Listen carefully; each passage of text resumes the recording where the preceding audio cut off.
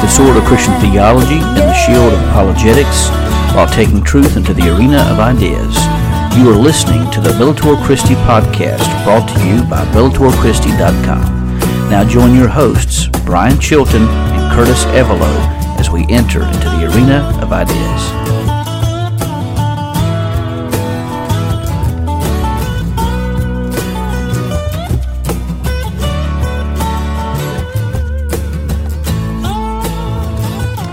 Isaiah 40:28 says, "Do you not know? Have you not heard? The Lord is the everlasting God, creator of the whole earth.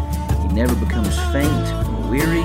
There is no limit to his understanding." This is the Word of God. So with the sword of Christian theology and the shield of Christian apologetics, we'll take in the truth into the arena of ideas. This is the Bellator Christi podcast. My name is Curtis Evelo, and I'm joined by joined here with Brian Chilton as we answer your most pressing apologetic and theological questions of the day. Well, hello everyone. Welcome aboard. Have you been engaging with God's Word since we last met? Have you been thinking about the all-powerful, the all-loving, the all-knowing, the one you can't run from, you can't hide from, the Lord Almighty? Have you been thinking about Him? Well, we got a new thing for Bellator Christi. You'll have to check it out. It's we took a new step here with the website, and we're starting an online Bible study. So you have to check it out on BellatorChristi.com and see where we go. We got it set up so we can engage with the questions and concerns, and people can interact with it. So, let's welcome the founder of Bellator Christi, Brian Chilton. Hey, Curtis, I do apologize if we had a little bit of a little downward sound to the beginning of the podcast. The microphone was down, so if when you start hearing the podcast it was a little low, that would be the reason for it. But I think it got it fixed. We got it going now. So, but yeah, talking about the Bible study, I'm excited about that. We had quite a few people joining us tonight, and the numbers will increase because not everybody could be there when we recorded it. But I want to let everybody know that if you have questions, obviously you can ask the questions at BellatorChristi.com. There's a page where you can go and ask your questions. But if you join us on YouTube or Facebook Live Wednesday afternoons around 7 p.m. Eastern Time, if you join us towards the end of our Bible study, we're going to have a time for you to ask questions live on the Bible study. So, come join us. Type in your questions. My son, he's there with me. He's reading the questions as we go along. So if you do have questions, it's a great time to ask. And if I don't have the answers, then we'll come back and on this podcast or maybe on the next week's Bible study and try to provide an answer during that time. Yeah. We'll always try to dig it up and help you solve the questions that you have. So we're on to podcast number 7, and we're winding down on this. And this one here is a really it's a neat one. I think it's pretty awesome to be doing this, and we're sitting here now into what is the Omnisapience. So I'm going to ask that, Brian. What is Omnisapience? Omnisapience is the understanding coming from two words, omni meaning all, and sapience or meaning wisdom.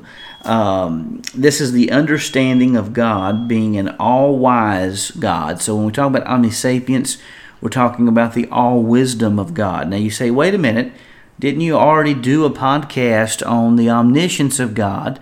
We already know God knows everything. What's the difference between omniscience and omnisapience? Well, omniscience is the all-knowing of God, knowing all the facts and figures. Wisdom, you can think of omnisapience regarding knowledge, knowing things. Sapience or wisdom is knowing how to apply those things to make good decisions from them. So knowledge is talking about knowing things that exist, facts and figures, things that are, things that could be. Wisdom is knowing how to apply those things to make good decisions to bring about a good end. Mm-hmm. So, question for you: why couldn't we use a more simple word? Well, we got to sound intelligent, so we've got to throw out the Latin and the in the Greek, cardia or cardiac. And some of this actually, after thinking about it a little bit, some of this may actually go back to some of the theologians in times past. For instance, you have Latin was a big language for the Catholic Church years before the Protestant Reformation ever came about. So these terms were probably most likely adopted from the early theologians who wrote and spoke in Latin. So I would dare say that's probably part of the reason. In addition to just trying to sound smart. Yeah. So, get to the questions. Are there reasons to hold to the omnisapience of God from Scripture? Yeah, so if you want to, we'll take turns, and there are little terms we want to show here. So the first two verses, it's going to describe the omnisapience of God. Romans 8:28 shows the indirection that God brings from the events of our lives to bring forth a good end. And we've heard this. You probably know this verse by heart. We know all things work together for the good of those who love God and are called according to His purpose. So there again, God is using His wisdom, using His knowledge, making decisions that will ultimately bring about the best good for His children. Mm-hmm. So then we got described is Isaiah 28:29. So verse 29, this also comes from the Lord of armies.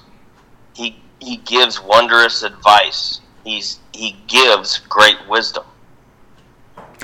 Something that just struck me as you were reading that verse is Jesus calls the Holy Spirit the Counselor. Right. And that the reason for that is the Holy Spirit gives good advice. Of course, He's God, the presence of God, but He gives good advice, gives good direction. So His wisdom is also beyond measure, we see in Psalm 147, verse 5. Our Lord is great, vast in power. His understanding is infinite. See, that plays right into what we've already discussed in the past podcasts.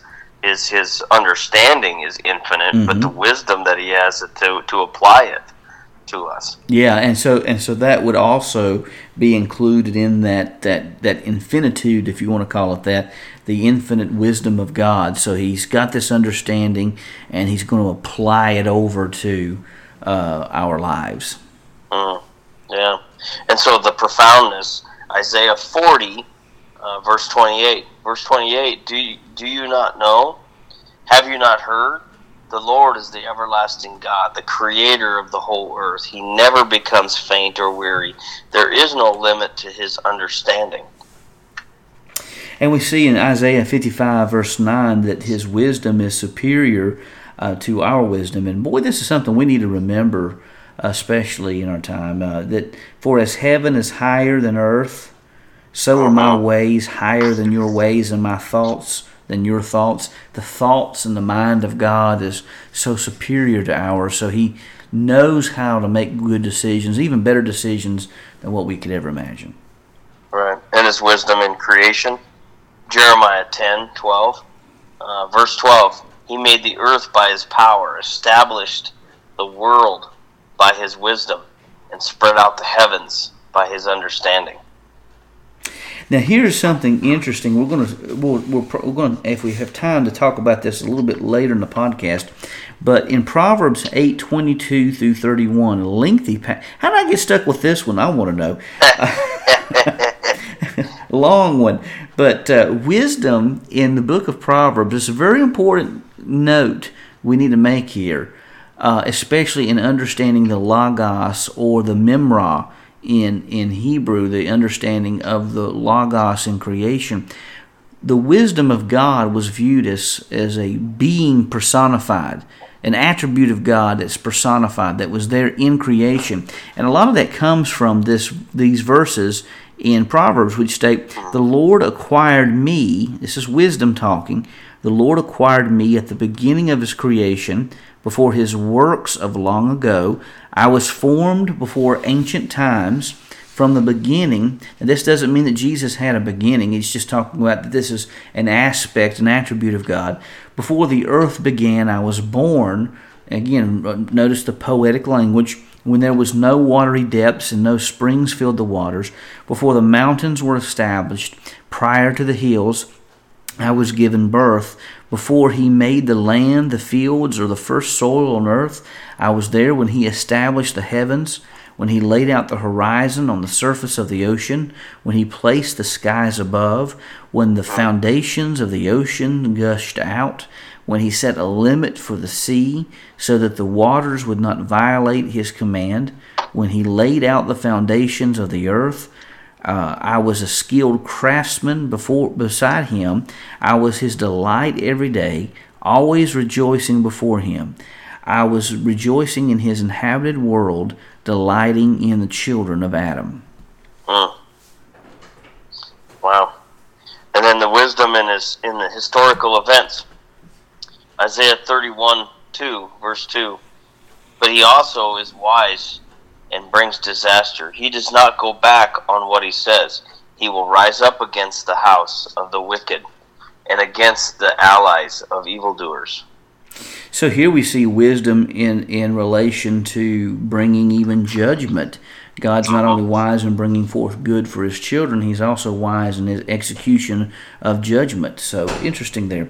First Chronicles talks about that God knows the human mind. The wisdom knows the human mind. First Chronicles 28:9. "As for you, Solomon, my son, know the God of your father and serve him wholeheartedly and with a willing mind, for the Lord searches every heart and understands the intention of every thought. By his wisdom he knows the intentions that every person holds.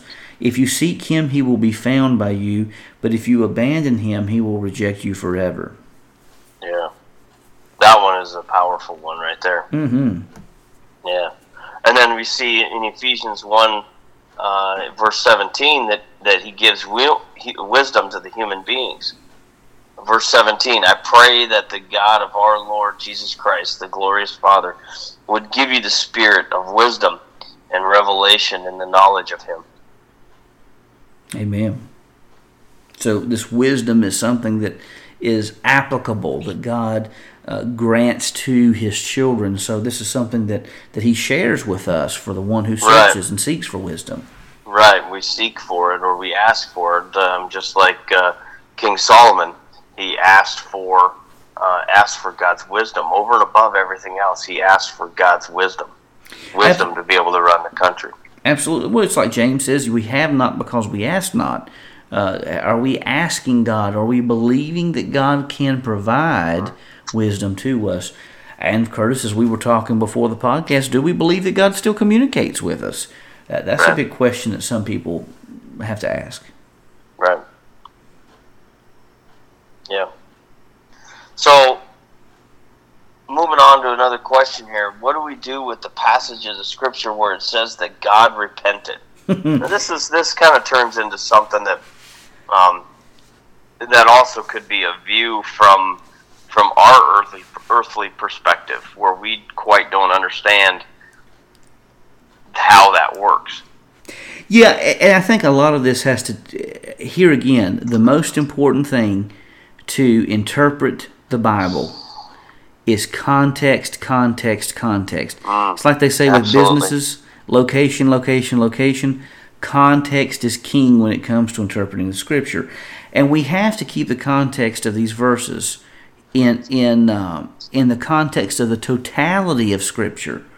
So we have to understand the message of the entire Bible and to help us understand the things that don't make sense. So we have to view those things in light of the entire Scripture. So let me just give you a few. Go ahead. I'm sorry. So how do we explain that to somebody that's just picking up the Bible for the first time? My meaning is they obviously have not read from the front to the back like you and I have, and have dug through the Scriptures like you and I have, or like our pastors have. They they are just picking it up for the first time and they're seeing this. Are these the questions that are going to come up in their walk, or are these questions really not a factor yet? Curtis, I really believe that this is the reason why we need to have resources like what we're doing here at Bellator Christi. Systematic theology is what we're doing right here, and this is the reason this is important, because we're talking about these overall themes. And so I would recommend that the person who interprets Scripture, no matter if they're an expert interpreter or if they're a new beginner, always exercise humility. We must have humility, and we must search out and seek for help. We need to understand. So if you're just beginning studying Scripture, go to someone you trust. Check out our resources here at Bellator Christi. Especially look at these overarching themes that you find in Scripture. And so, I mean, Curtis, I tell you, man, we got a lot of work to do, because there are several things we need to talk about regarding these big themes in Scripture. So I would say, for someone who's picking up the Word for the first time, find someone you trust, someone studied in Scripture, and that's why we've got to have people who are trained in these things going out, bringing this information to the masses, like what we did with the Layman's Manual on Christian Apologetics. And I'm hoping, it's my vision that God has given me, to do this with other areas in the Christian walk, taking these big themes, bringing it down to the modern layperson. But yeah, I would exercise humility, and I would try to find a good, maybe even a good systematic theology book. Millard Erickson, that's pretty complex, but Thomas Oden, there are many others out there. And there again, ask someone you trust. Ask us here at Bellator Christi. We'll be more than happy to do that. But when you're studying the Scripture for the first time and you see a verse, you want to keep it in context with what is taking place in that time and location, but you also want to keep that in mind with the totality of the biblical message. So that's going to require research, and so I would just recommend people not to become so adamant on interpretations that don't take the totality of Scripture in mind. And we're going to see that coming to play in this regard here. So, for instance, Genesis 6:6-7 says this. It seems to suggest that God repents.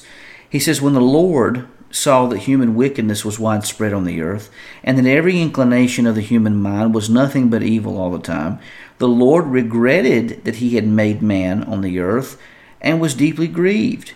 Then the Lord said, I will wipe mankind, whom I created, off the face of the earth, together with the animals, creatures that crawl, and birds of the sky, for I regret that I made them. Now, here again, we got to be humble, because he says, I'm going to wipe them off the face of the earth, but he spared a few.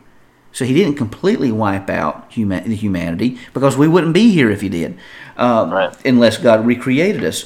But he saved Noah, and he saved a few people that are on the ark. So 1 Samuel 15:11, you want to read this for us? Sure. I was just going to add in there, that'd be kind of like,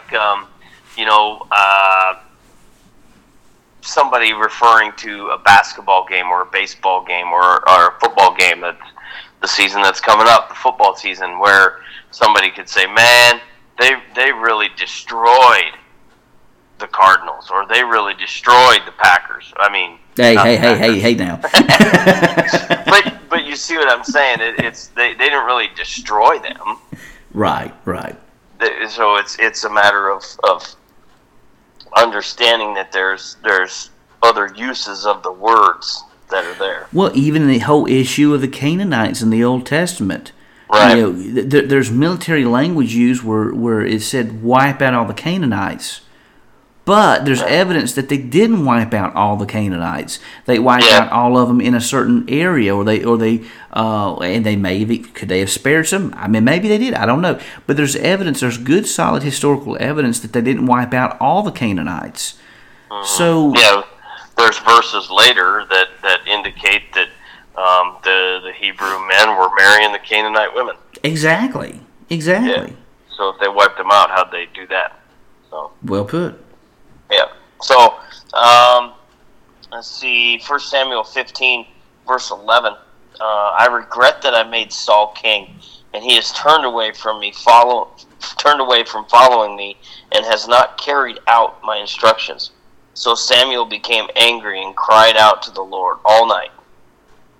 So here again you see the aspect where God regrets doing something. But if God is all wise, would he not know that Saul was going to do what he did? Right, and that's kind of why I think that's a communication.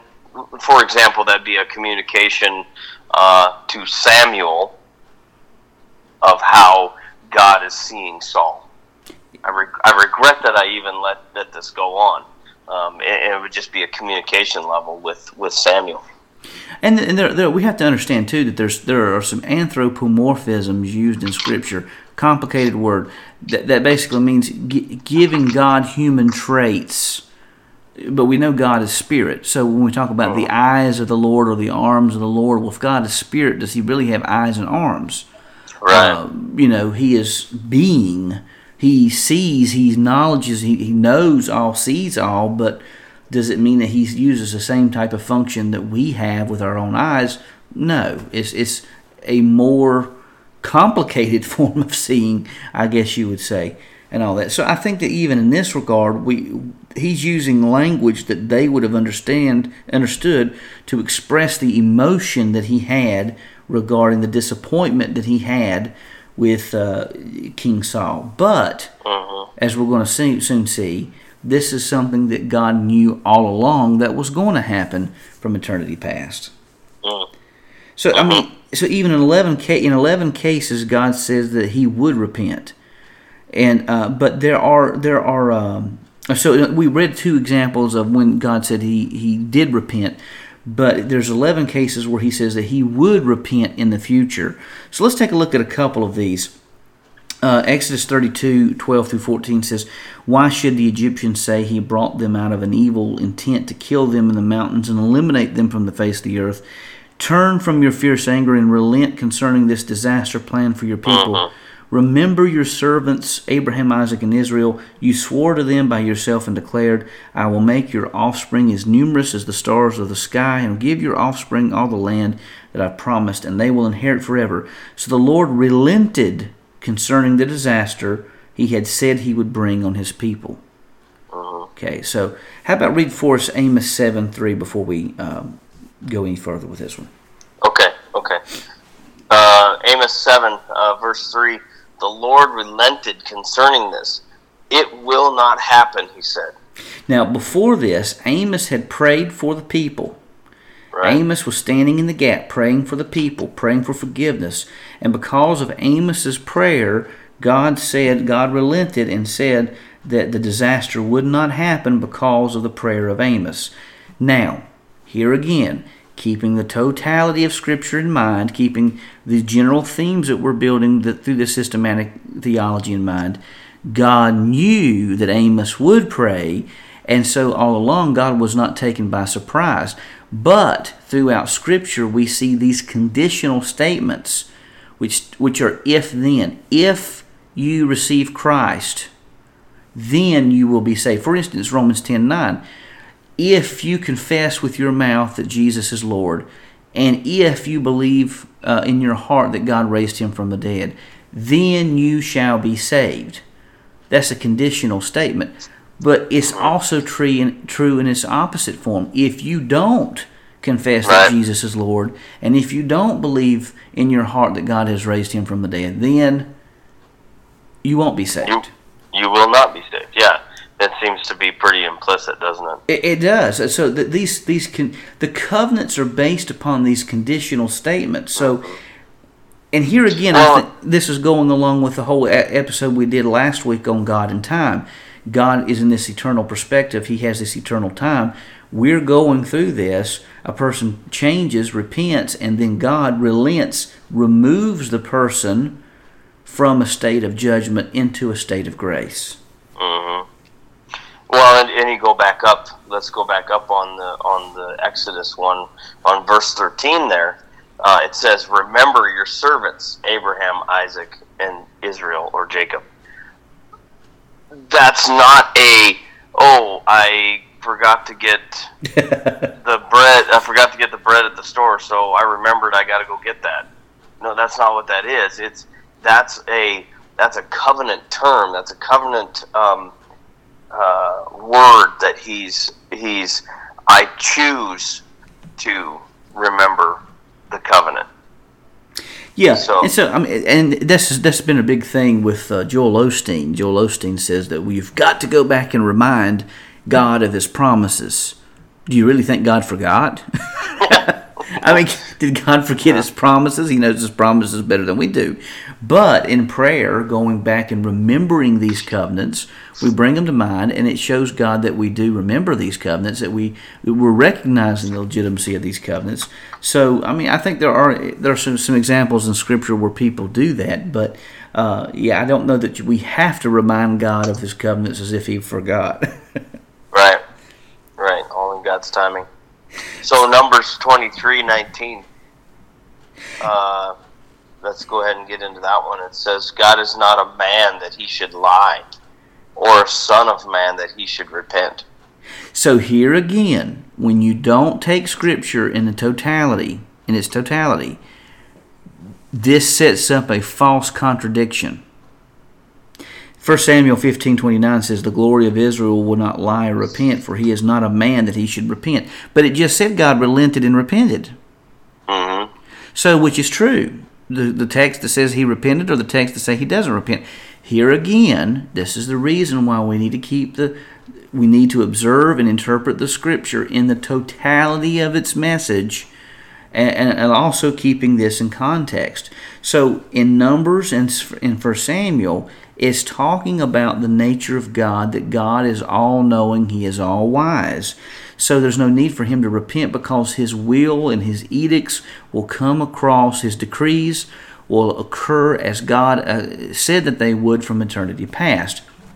However, that does not mean that God is not emotional. It doesn't mean that God doesn't experience or go through this walk with us. I believe He does. So it helps us also to understand the word for repent or relent is the Hebrew word nakam, which means to be moved with pity, compassionate, to be comforted, or to change one's mind. It must be remembered. We have to remember that God is eternal. His decrees are eternal. God knows what will happen with certainty, but God is not also eternal. He is also going through this journey with us at this point in time. God gives us these conditional statements. And so when we repent of our sins, God moves us from being in a state of judgment into a state of grace. So we're no longer going to face the judgment that was originally from the beginning intended for us, that we rightfully deserve. He's moved us into the state of grace so that we'll experience the heaven that He has shown or granted unto us by our repentance, which He knew that we would do before we ever did it. So it has to be remembered as well that while God never changes, our status with God does. A person may move from this state of judgment to a state of grace. God didn't change, but we did, and God honors that change that we had. Now, did God know from eternity past that we would? Of course He did. But God doesn't change. Things change, societies change, people change. God never does. Yeah, so we see it as a moving word for basically a communication between God and us, then. Absolutely. Well, and for instance, I think that I think when we take too much of a literalistic interpretation of Scripture, we don't. And when I say literalistic, I'm talking as Kevin Van Hooser did in his book, "Is There a Meaning in a Text?" which is a massive book I've been plowing through for one of my classes.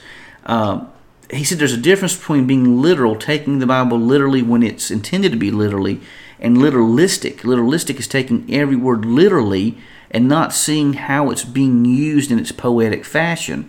So, for instance, in imprecatory Psalms, when David is saying, "Go out," I wish you'd go out and dash their babies' heads against a stone. Is he really meaning that, or is he just caught up in a state of anger?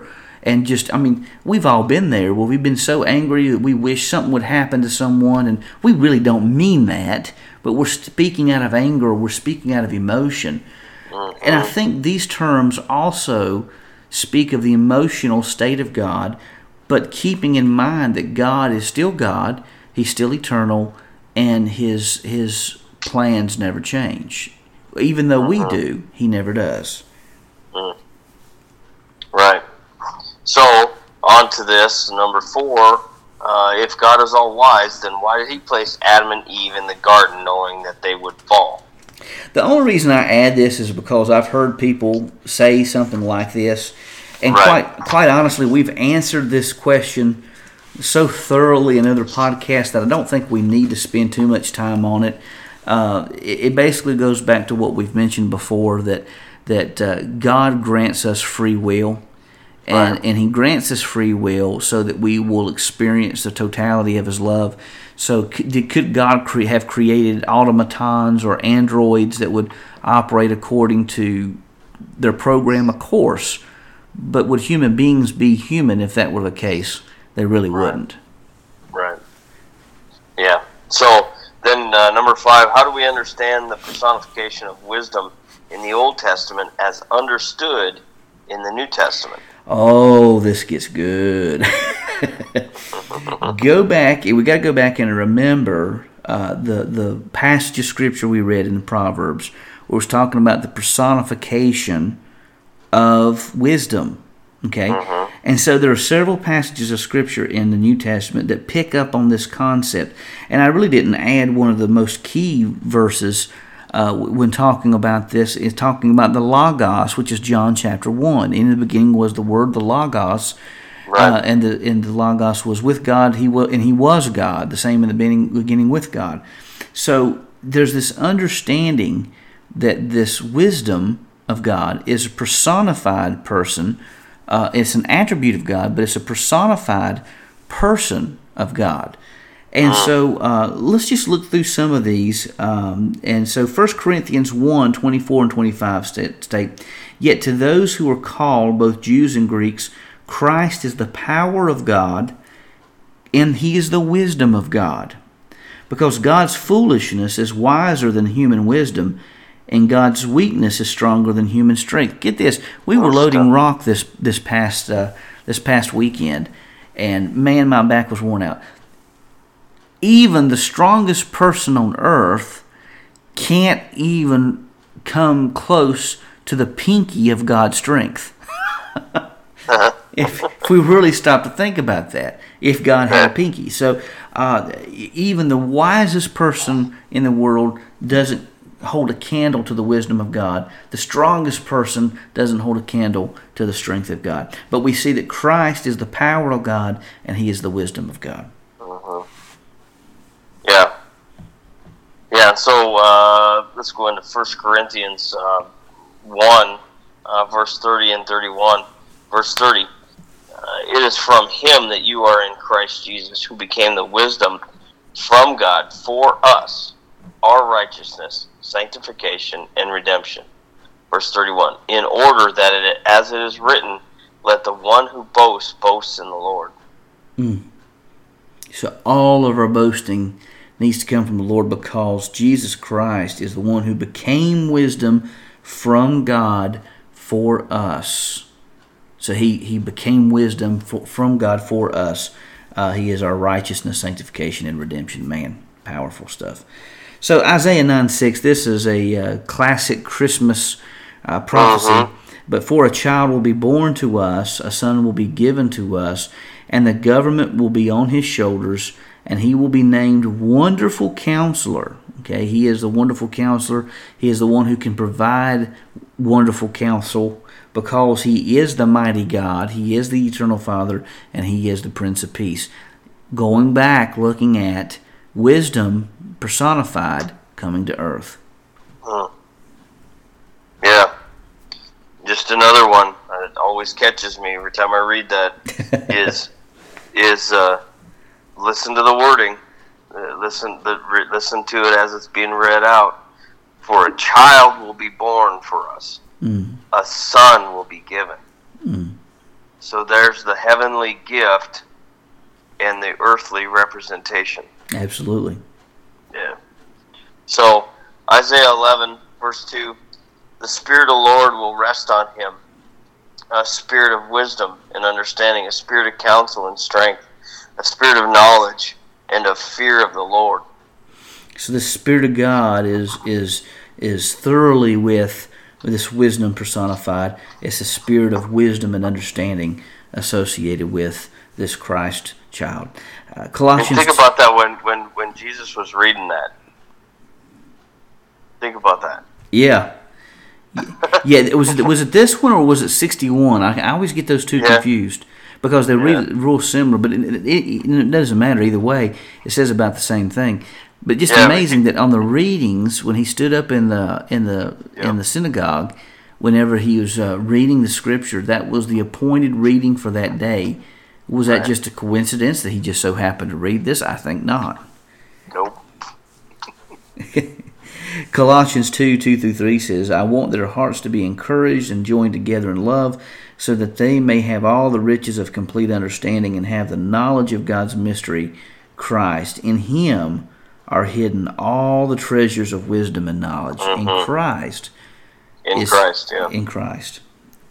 So the key to these passages is to understand that wisdom was viewed as a personified attribute of God, present at creation. Now here's the interesting thing. I think we talked about this on an earlier podcast. I know I wrote an article on this about a year ago or so. Many early rabbinics held that the wisdom of God was something comparable to the Logos understanding in Greece, in the philosophy in Greece. In fact, it was Philo of Alexandria who popularized the notion of the Logos principle. But it's Arnold Fruchtenbaum, a Messianic Jew, who argues that the concept known as the Memra, the Hebrew Aramaic word Memra, which means word, was prevalent in Jewish writings before the time of Messiah. Fruchtenbaum notes that the following prevalent concepts in the Jewish understanding of the Memra. Number one, the Memra is the same as God, but holds certain distinctions. And then there's an article that you can go check out that has all this in there at Bellator Christi. But let's see, what's the name of the article? Was John's use of the Logos a Jewish concept? So you can read this in more detail. It was published December 3rd, 2018. But he goes on to say that the Memra is involved in creation. So there's an involvement in creation. The Memra is an agent of salvation. He quotes here from the Targum Neophiti, which says that the people feared the Lord and they believed in the name of the Memra of the Lord and in the prophecy of Moses, his servant. The Targum Onkelos to Exodus says that here I am about to send an angel ahead of you to guard you on the road and bring you to the place that I have prepared. Beware of him and listen to his Memra, listen to his wisdom. Memra is my name. So this is personified wisdom. The Memra was a manifestation, understood as a manifestation of God, just much like the Shekinah glory of God that came down in the Holy of Holies. And is also understood, interestingly, that the Memra was the signer of the covenantal agreements. It's interesting in John 1:17, John notes that the law came through Moses, but that grace and truth came through Jesus Christ. Well, in Targum Neophiti, it says, one rabbinical commentator notes that God said, I will remember in my Memra, in my word, the covenant I made with Isaac on Mount Moriah, and I shall also remember with mercy the covenant I made with Abraham between the divided parts. So it's almost like this Memra is this personified God who signed forth these covenantal agreements. And then the Memra is understood in rabbinical understanding to be the revealer of revelations.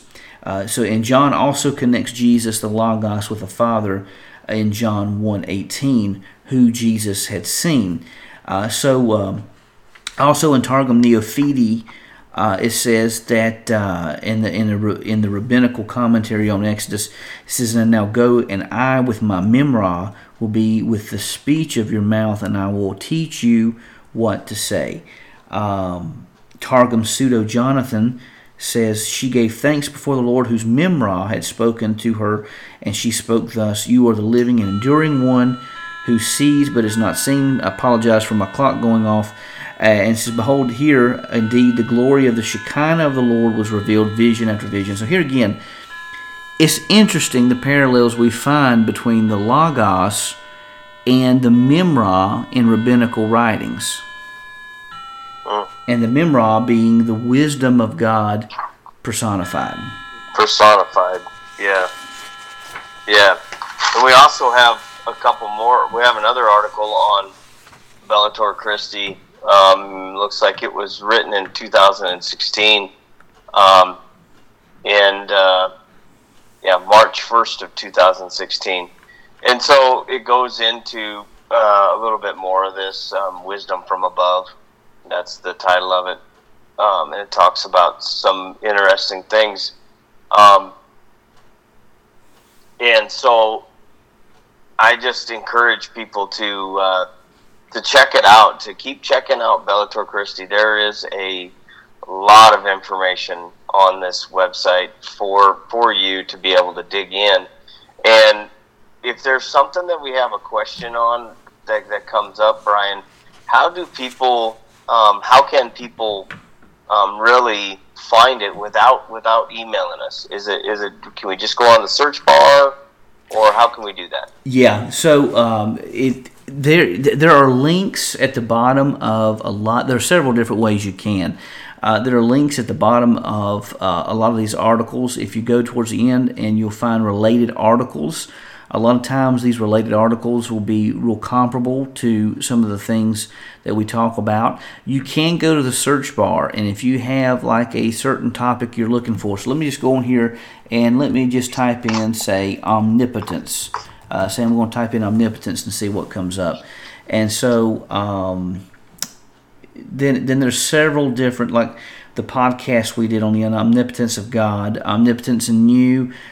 So there's several things that come up regarding omnipotence that will show in the search, after you do the search, that will come up related to that. So there are different ways you can do that. Obviously, if you have a question, if you go to the top of the page at Bellator Christi, you go to the right hand next to where the banner is, and there's a link that says submit a question. If you go on there and fill that out, of course we can answer that for you as well. But several different ways you can go about doing it. Right. Yeah, and as time goes on, we will have more of these podcasts and our Bible studies that we're going to be putting up. There'll be more of them, and so it's going to kind of be real important that we actually have these things labeled for the people to be able to come into.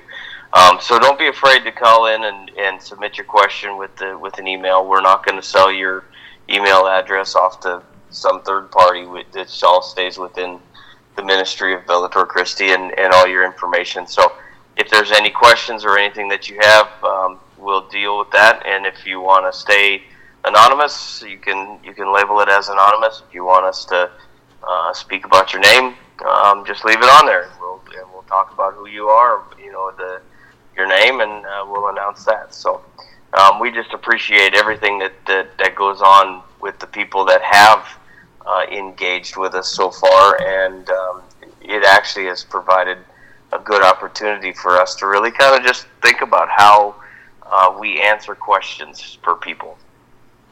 Absolutely. So. And please, if you have questions out there, please feel free to submit them.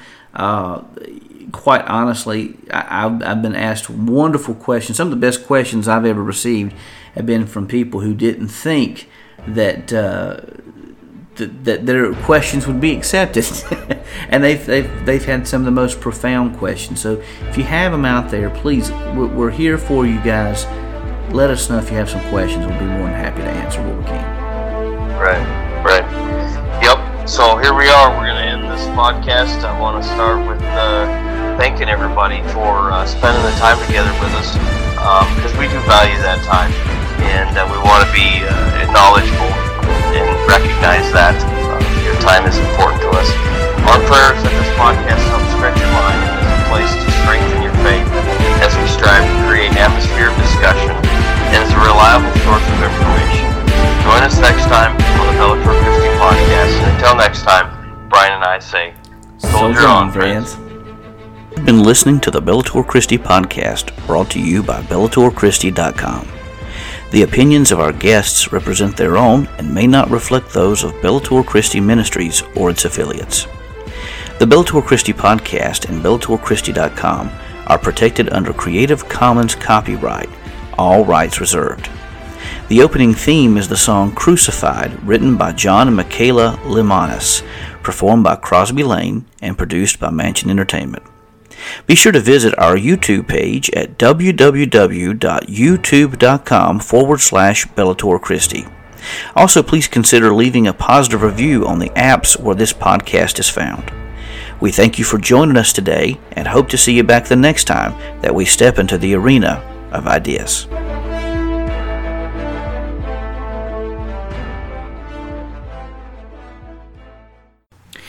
Do you have a question about the Bible, theology, or apologetics that you've always wanted to ask but never felt comfortable asking? If so, we want to encourage you to head over to BellatorChristi.com and submit your question on the Submit a Question link. Your question will be reviewed and may be featured on a future article or podcast. Remember, the only dumb question is the one unasked. So go over to BellatorChristi.com now and submit your question.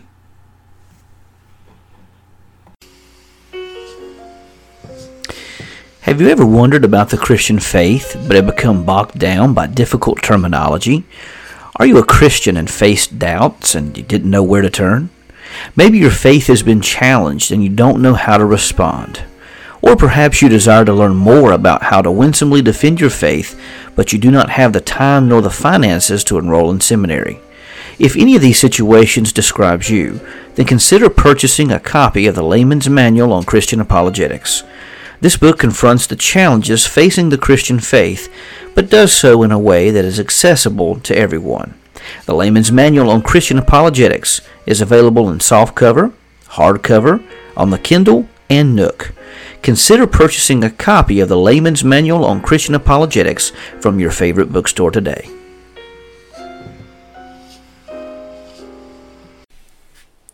Did you know that you can help the Bellator Christi Ministries by simply leaving a review?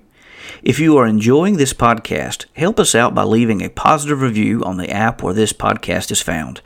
This helps increase the exposure of the podcast and helps others find it more easily. If you enjoy this podcast, leave a review. If not, send me an email. Either way, we want to thank you for supporting BellatorChristi.com and the Bellator Christi podcast.